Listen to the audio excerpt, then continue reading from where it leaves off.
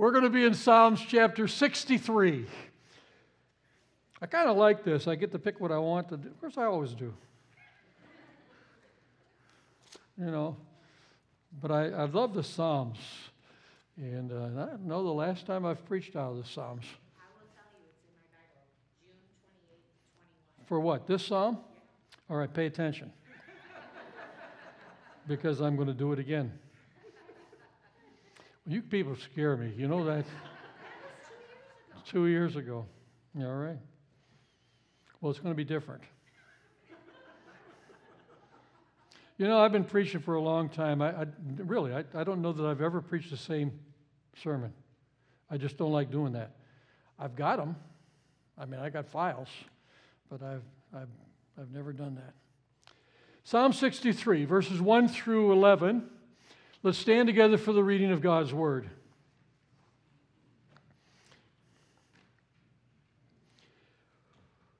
O God, you are my God. Earnestly I seek you. My soul thirsts for you. My body longs for you in a dry and weary land where there is no water. I have seen you in the sanctuary and beheld your power and your glory. Because your love is better than life, my lips will glorify you. I will praise you as long as I live, and in your name I will lift up my hands.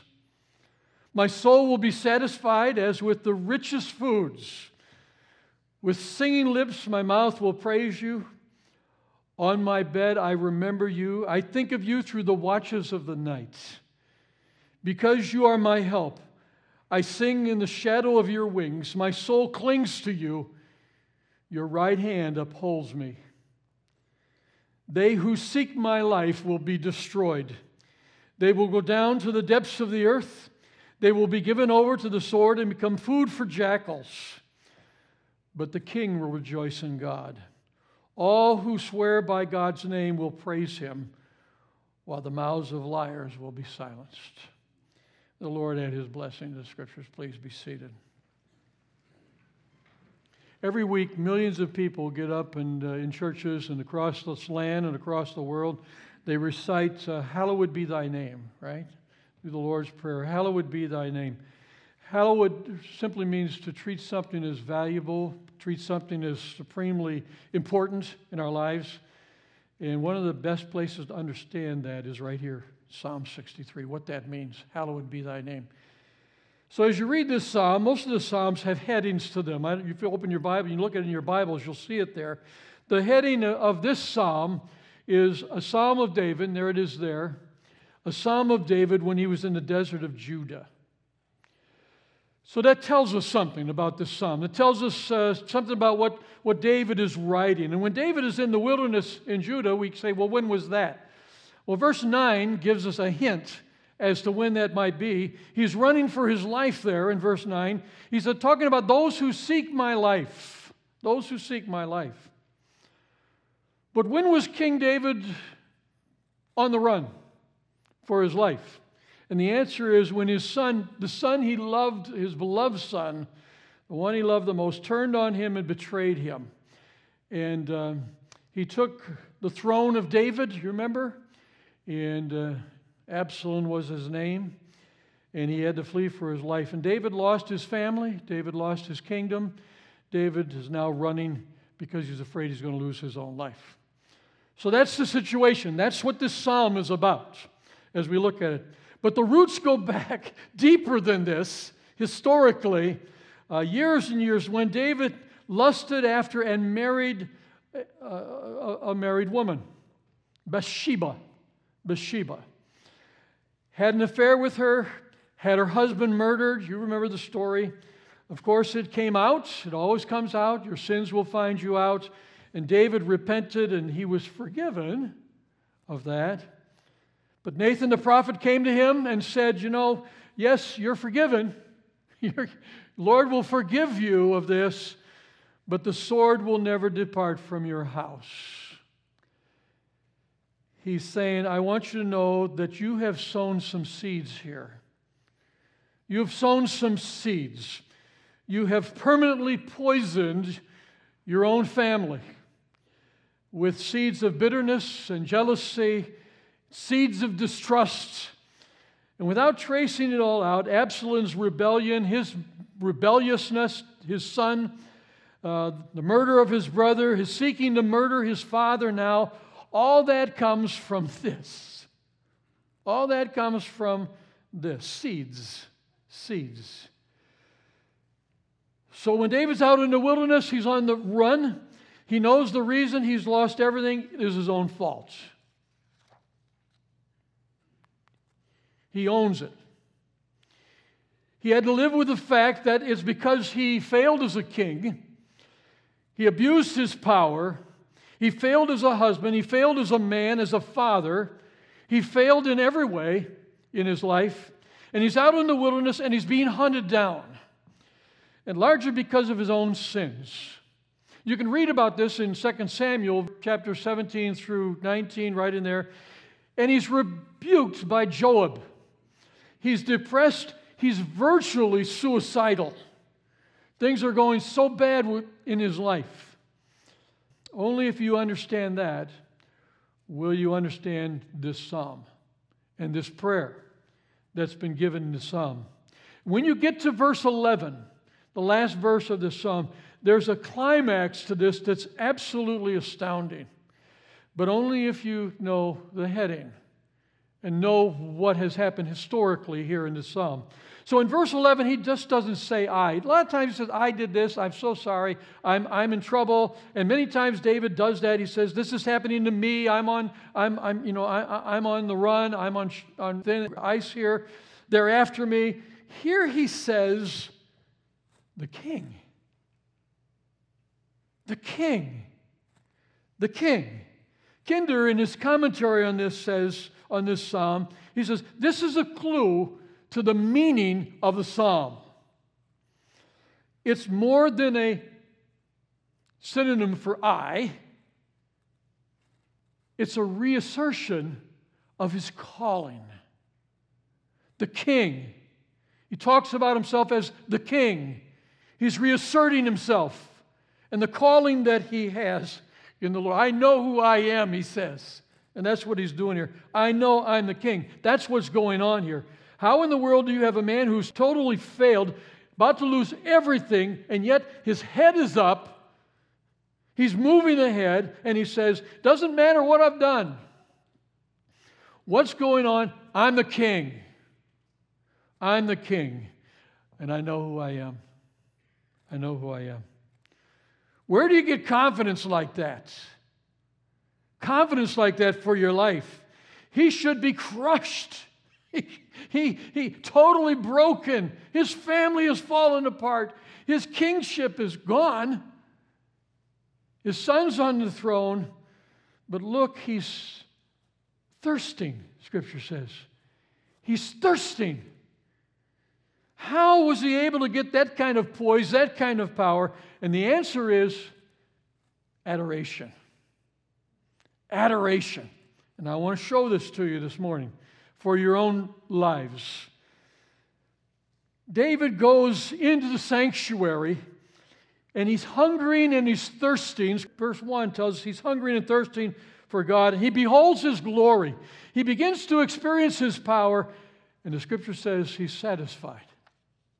He doesn't pray, give me protection. He needs it. He really, really needs it. He doesn't ask for forgiveness. He's been forgiven. What does he ask for? He just asks for God. I'm going to show this to you. Look down at verse 11 again. I love verse 11. The king will rejoice in God. The king will rejoice in God. Adoration has given him the power to face something that would crush anybody. Crush their lives. Now, before we get into the parts of praise, let me talk about why it was that David was able to say, I know who I am. I know I'm the king. And reassert that in his life. Why would he have that kind of confidence after he's done praising? And I'm going to tell you. We're going to see it right here. Basically, and it's very logical. Basically, you view yourself, I view myself, you view yourself, and the world is totally controlled, your world, by what you worship.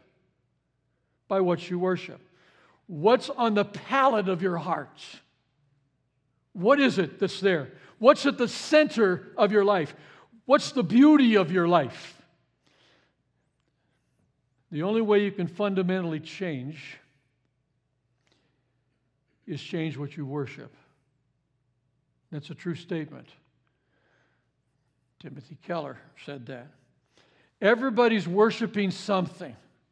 Everybody's worshiping something. It's where your identity comes from, who you are comes from. If you worship God, your identity can stand up to anything that comes to you in life. If you're worshiping anything else, your identity comes and goes with that and how you feel that day. So first of all, there's part of you, there's a center, there's a private place in your life. When you're in the moment and you have nothing else to think about, what do you think about in those moments? What do you think about in those moments? Or when you're in trouble or you're kind of unhappy with life, where do you escape in your thoughts? When life is not going the way you want it to go, you've taken a turn in your life. What is so important to you that if you lose it, your life is meaningless? What is that? What is that? David looks at God in verse 5 and he says, "You're better than life." It's right there. You're better than life. You're better than, I like it. You're better than life. Everybody's looking at something and saying, if I don't have this, life is nothing. Everybody does that. What's your palate? What's your palate? What is a palate? A palate is your taste buds. What do you thirst for? What is that? What is that? Let's say I have a wonderful piece of super expensive chocolate. You like chocolate? All right. So I take this chocolate, I put it on top of my head. All right? I know it's there. I understand it's there, but that's about it.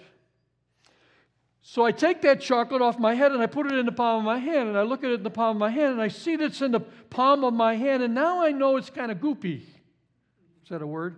Goopy? It's kind of goopy. But when I take that and I put it on my tongue, that chocolate, I put it on my tongue, suddenly it electrifies me. I like it. That chocolate, it electrifies my whole body. Why? Why? Because the tongue is the only place I can really get hold of the richness and the sweetness. Other parts of my body, I can just sort of sense it. I know it's there. Now think about this for a second. Let's just say you believe God loves you. Believe God loves you. Your boyfriend, your girlfriend, your spouse loves you. You know, your peers respect you at work and the things that you do. Your parents, you get along, things get along, you're doing. Question, which one is on the palate of your soul? Which one? Which one? Which one are you really looking for warmth, for life, for worth, for significance of who you are? Something is on the palate of your soul. Something. There's something you're adoring. Something in the center that you're saying as you look at your life, if I don't have this, who cares what life is about? What is it? What makes you tick? What makes you tick?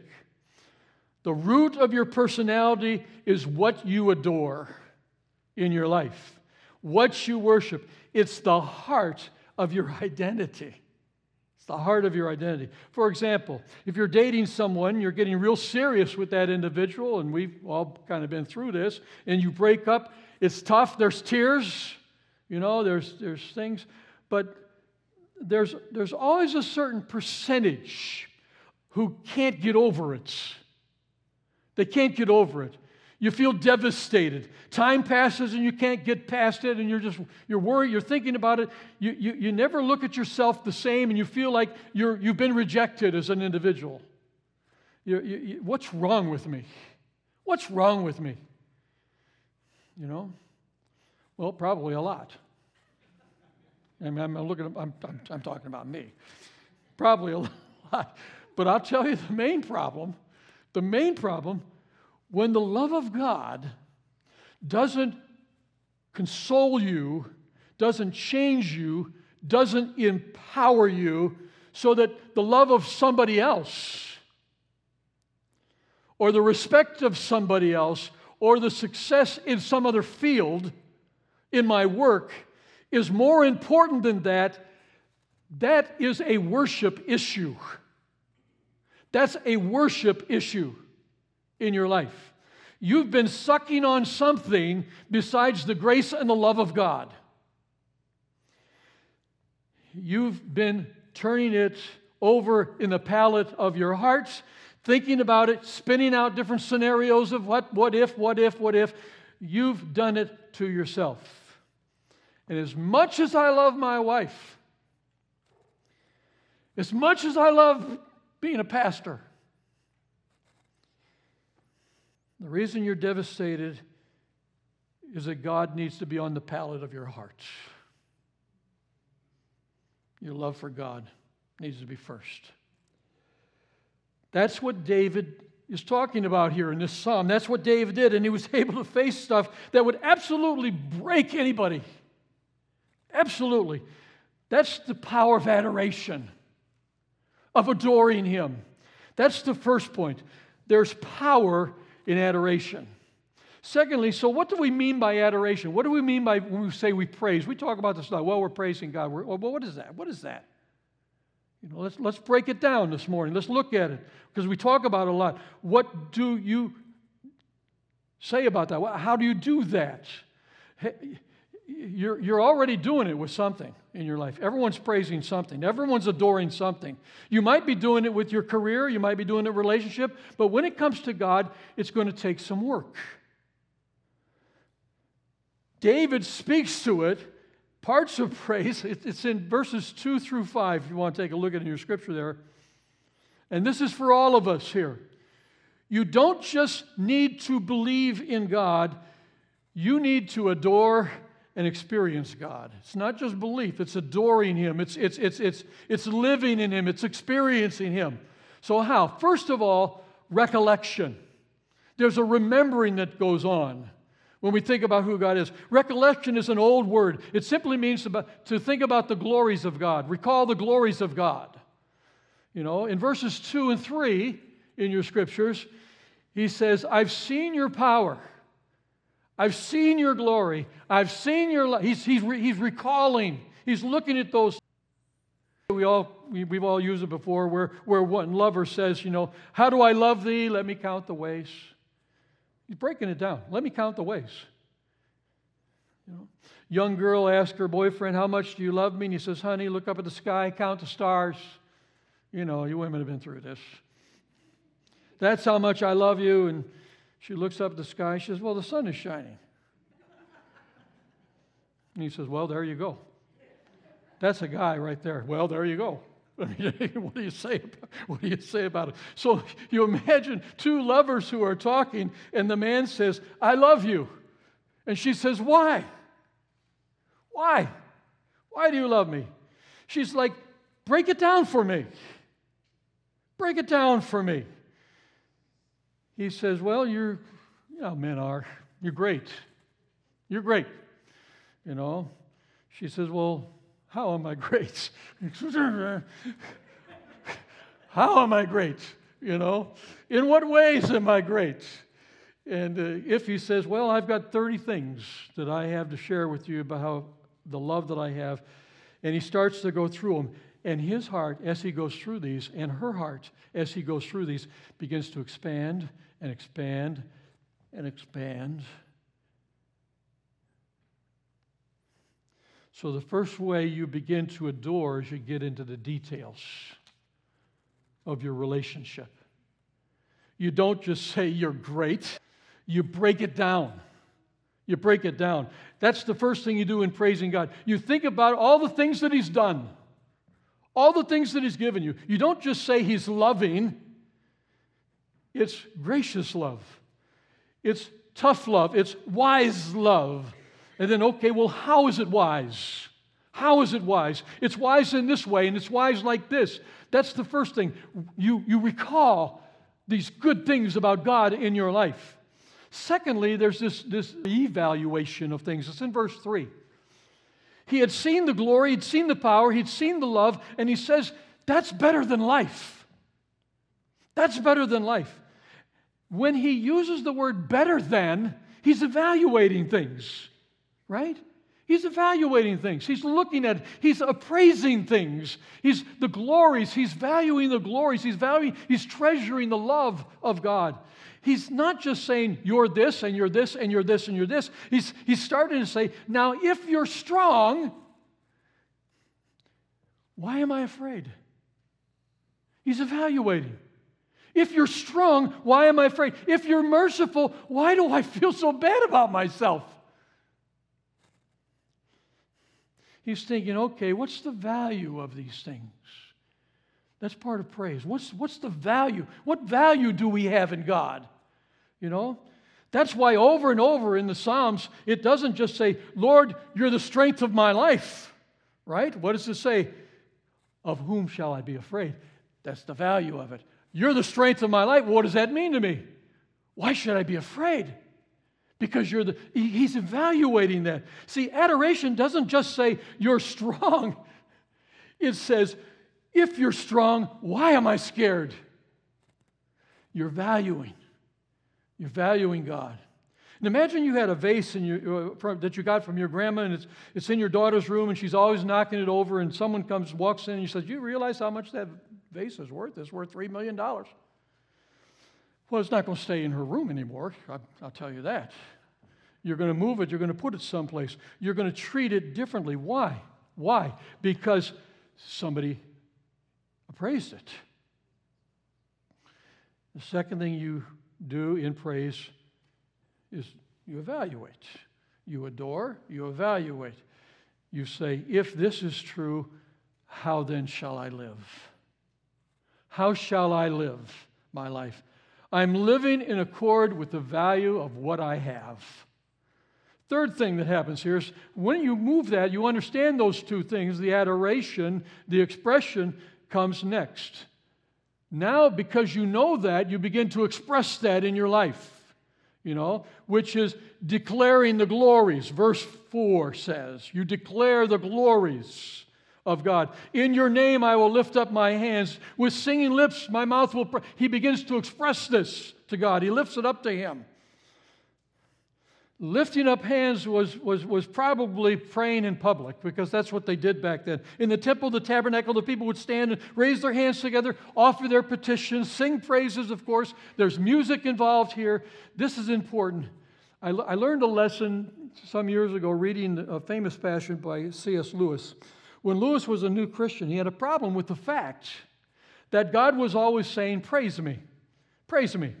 Always asking for compliments. That's how he put it. God's always asking for compliments. Have you ever met somebody who's always asking for compliments? Talk to somebody like that? Don't point at people. I'm not looking at you. I did this with my brothers and sisters during COVID. We always would meet once a month on Zoom. And so we talk. And my family's all over the United States. So we got together on Zoom. Once a month we'd meet. And I remember one time I said that to them. They got talking. I said, hey, you know what? It's nice to talk about you people, but let's talk about me. And you know how that goes over with family. Let's talk about me. Don't you think I'm kind of a big deal? Don't you think I'm kind of a big... It's annoying. Those people are annoying. And when you think about it, so when God does it, Lewis said, why is God doing this? This is ridiculous. Praise me, praise me, praise me. Why is He doing that? Why is he doing it? There's a great passage in his book, Reflections on the Psalms, where he says, and I'll put the quote up there for you, the central fact about praise had escaped me. I thought of praise as compliments and approval. I had never noticed that all enjoyment overflows into praise. The world, he says, rings with praise. Lovers praising the people they love. Readers praising their favorite books. Walkers praising the countryside and the hillsides when they walk. Parents praising their kids. And Lewis says, but here's what my mistake was. We delight to praise what we enjoy because the praise does not merely express, it completes the enjoyment. It completes the enjoyment. It's not just out of compliments that lovers keep telling each other how beautiful they are. The delight is incomplete until it's expressed. I love you. I love you. You know, my love for my wife is not complete. And you got to be careful with this because I walk out the house, and I did this morning. Well, I said, I'm going to church. I'll see you when I get back. I love you. And we say those words a lot. I love you. I love you. I'll do this. I say, well, you know, I'm going to, I love you. I love you. I love you. And so when I want to say it to her, when I want to complete it in my own heart and my eyes, I'll say, I love you. And she'll be laying there looking at me and doing something else. And I'll say, hey. No, I'm serious. I love you. Look at me. Look at me. Pay attention. I love you. I love you. To fully enjoy is to glorify. To glorify. So in commanding us to glorify Him, God is simply inviting us to enjoy Him. Enjoy Him. Lewis says, when you enjoy something, why do you have to talk about it to somebody else? I mean, we all do this too, you know. It's like you. You're always sending me those songs that you like. Look at this song I found. So Debbie will send it to me. Sometimes they're okay, sometimes they're not. But why do you have to get someone else involved? Why?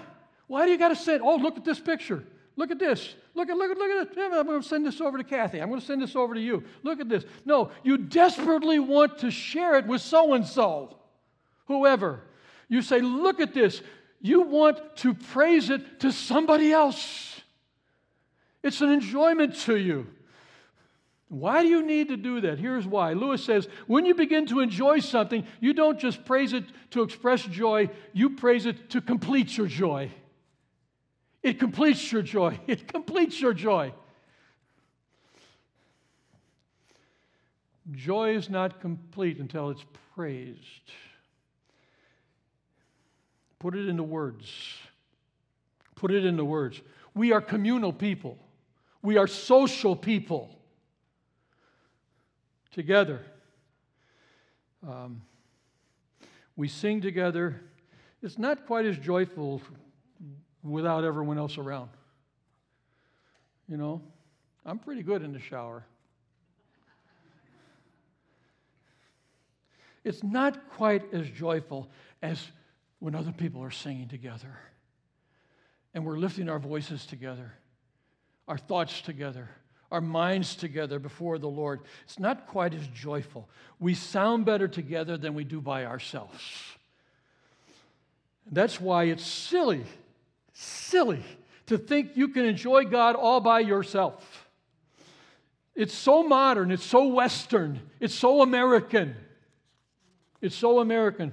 Well, you know, I have this own little private, you know, I don't need church. No. No. That's not how God's designed us, nor His church. You have to express it. You have to express it. You have to sing it. You have to pray it, you read it, shout it, breathe it. You have to experience it together as His people, as His church. The reason God is saying, praise me well, praise me with good music, praise me with good art, praise me with great words, praise me together. It's not because He needs a compliment. He doesn't. He doesn't. I'm needy, praise me. No. No. He says, I want you to have the consummate joy that will only come if you praise me. So praise me. Praise me. So the third thing, express it. Express it. Then lastly, you move from recollection to value, evaluating things, to expressing it, and you get to verse 5. We're kind of walking right through this. You get to verse 5, and that verse talks about satisfaction. Satisfaction.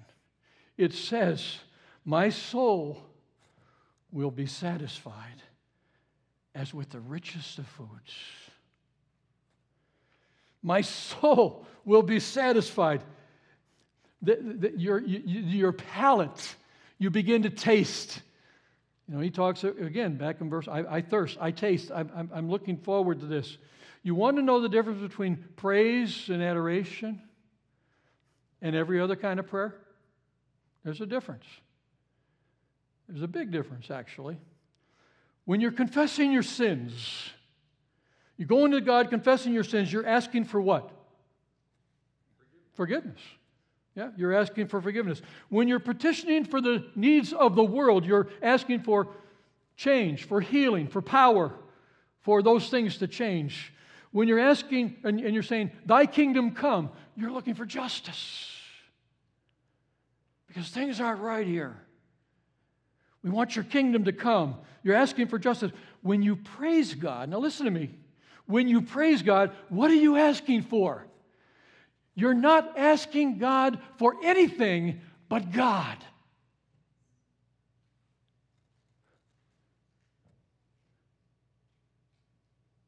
God. Asking for God. Jonathan Edwards says religious people don't understand praise. He says because religious people find God useful. Christians find God beautiful. Christians find God beautiful. Religious people, he says, say, okay, what do I have to do in order to get things that I want? Believers understand that what we want is God Himself. We want God Himself. It's God's holiness. It's God's love. It's God Himself that we want. Verse 1, I thirst after God. I told you last week, that's really the whole thing starts there. Verse 1, I thirst after God, God Himself. So first three things are kind of under your control. You can recollect, you can do that. You can evaluate things, you can do that. You can express yourself, you can do that.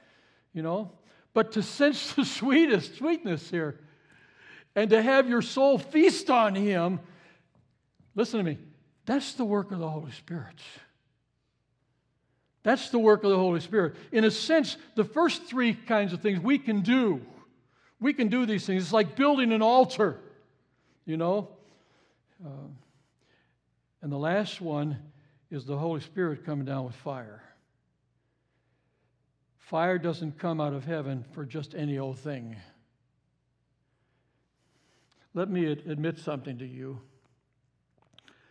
Praise is incredibly hard. You think it's not, it is.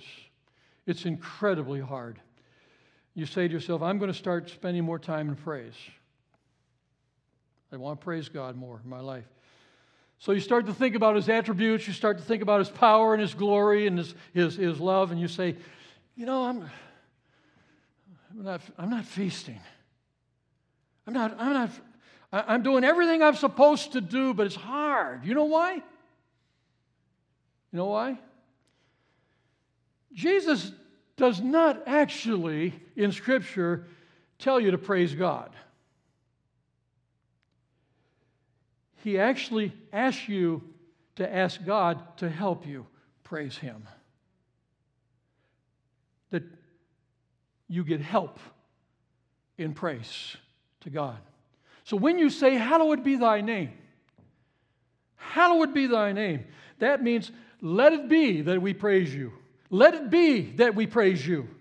Jesus teaches that our first priority in prayer is to ask our Heavenly Father that His name would be hallowed. Our Father who art in heaven, hallowed be thy name.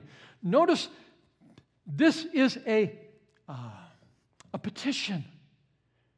It's a request. It's not like we pray it. It's not a declaration. And for a long time I thought it was. It's a request. Our Father who art in heaven, hallowed be thy name. It's a petition to God that His name be hallowed. It's a request to God that He would see to it that His own name would be hallowed. Above all, He doesn't say, help us confess our sins. That's fairly simple. He doesn't say, help us petition. That's fairly simple. But Jesus considered the praise of God so hard, so difficult, that the Lord's Prayer actually asked God's help to praise Him. And here's what I think is the key to that. And I'll close with this. Look in verse 3. In verse 3, David's looking at the power and the glory, but what he thinks he decides is better than life. He says, what is the thing that he puts on the palate of his soul? Verse 3. What does he put there? Love, your love. Verse 3, your love. That's what he puts. It's a hard word to translate, actually. It's called steadfast love or loving kindness in other versions of Scripture. It's a unique word. Chesed is the word in the Hebrew, chesed. It means loyal love. It means loyal love.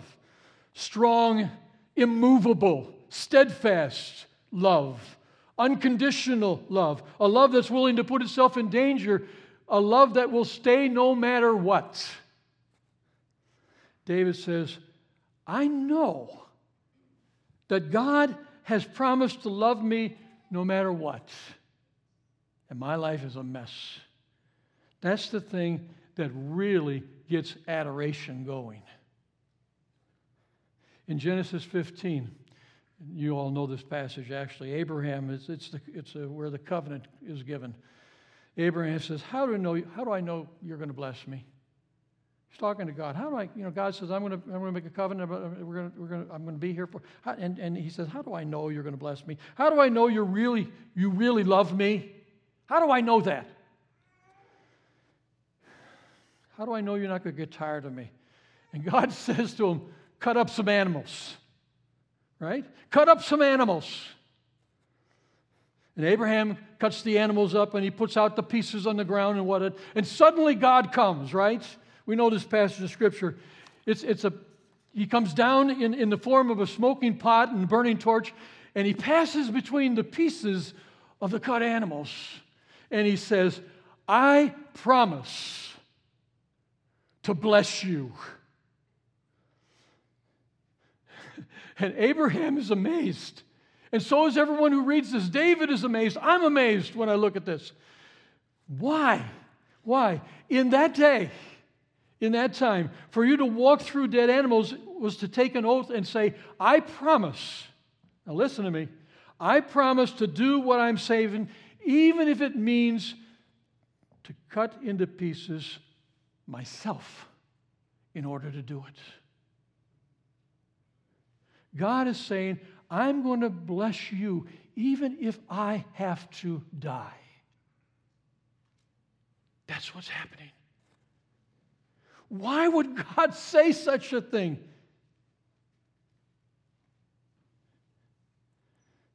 Steadfast love. David is more astounded by that than anything else. But I'll tell you something. If the steadfast love of the Lord is the thing that really got David's adoration going, do you realize how much more of an understanding we have than David had? All he knew was God promised that kind of love, but we know how he fulfilled that promise, right? We know how He fulfilled that promise. We know how steadfast God's love is. We know what Jesus did for us. And we're going to celebrate that in just a second. I'll put it this way. There was a king who suffered and died not for his sins, but for ours. There was a king who looked to his Father and said, I'm going to rejoice in spite of everything that's coming down upon me. I'm going to rejoice in you.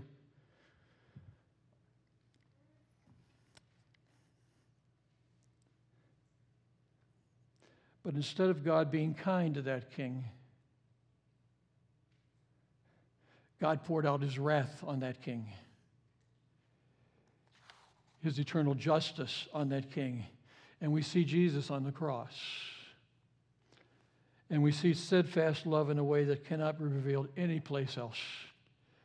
When you see that and understand that, that melts your heart, and it will get you to adoration. It will get you to praise. See, if you just adore Him in general, it's going to be mechanical. But if you find, and you will, His power and His glory and His grace and His mercy and His wisdom, when you look at the cross of Jesus, your soul will feast. Your soul will feast. Take hold of Him. Behold Him. Adore Him. Do this. And if you do this, I would challenge, do this 15 minutes a day. I challenge you. You're doing something a lot, 15 minutes a day. You got something going on, you know. You do it with other things a lot longer. Do it with Him. Adore Him. Just take 15 minutes and do it every day. You're never going to have your life changed unless you get good at this, adoring Him, worshiping Him. Take time to adore Him. It's not going to be perfect until we get to heaven. We know that. But it will change your life. Hallowed be His name. Let's pray. So, Father, we're thankful for who You are. The truth of Scripture, the instruction that we receive here, what Jesus has done for us. And we see this played out in the lives of all of Your people, Old Testament, New Testament. We see this and we learn from it. We grow from it. We evaluate it. We think about it. We ask for Your Holy Spirit's understanding of these things. And then we look at Jesus. Then we look at Jesus. And we see in Jesus the fulfillment of all things. The author, the finisher of our faith. And we come with thanksgiving. And as we come around this table at this moment, Lord, we're thankful for how this began so long ago, back in Genesis. That our God even back then said, I'll die for you. I love you that much. I'll die for you. And then we see Jesus. I got to go to the cross. I got to go to the cross. If I don't go to the cross, you're still in your sins. I need You to be with me. I need You to be with me. And when we look at the cross, when we look at all this the Scripture points to, it brings us to adoration and praise. And we praise You. We praise You this morning for what You've done in Christ. We ask You to bless this time that we share now as we take the bread and the cup, which symbolizing that amazing love. In Jesus' name we pray. Amen.